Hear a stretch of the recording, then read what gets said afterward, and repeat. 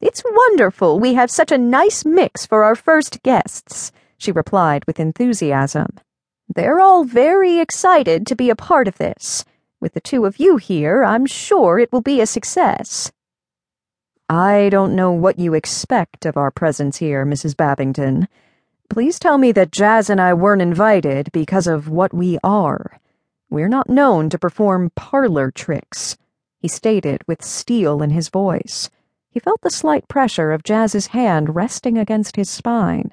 A deep breath didn't cool his temper, but it lowered a bit. Mrs. Babington looked surprised. "Oh, no, my dear. That is not it at all. The owner thought for the first weekend it would be lovely to have a variety of guests who are interested in the supernatural. Some smaller hotels have done that with great success. With the hotel's somewhat unusual history, it was natural to do the same. If it goes well, we could plan other events, such as murder mystery weekends, an 1880s gala, and Regency balls." Jazz moved until she stood by Nick's side. "So, this is just a weekend of talking about the supernatural? Or are you looking for proof that the hotel is truly haunted?"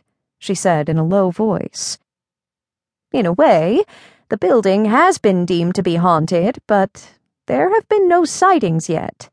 The workmen were understandably nervous during the renovations, even if nothing too alarming happened," she whispered.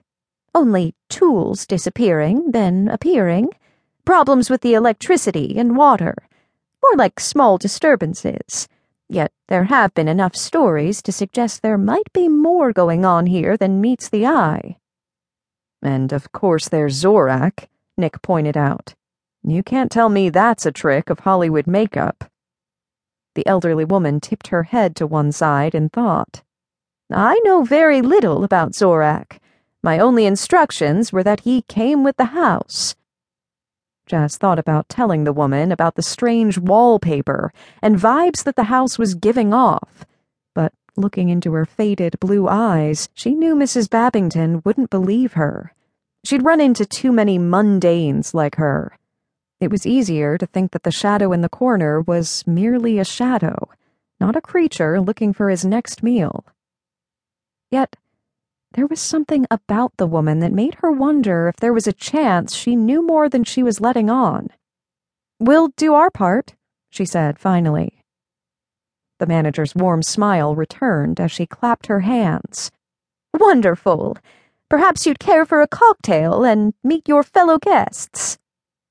Nick asked if Mrs. Babington wanted anything, then poured glasses of wine for himself and Jazz, and a small glass of port for the manager.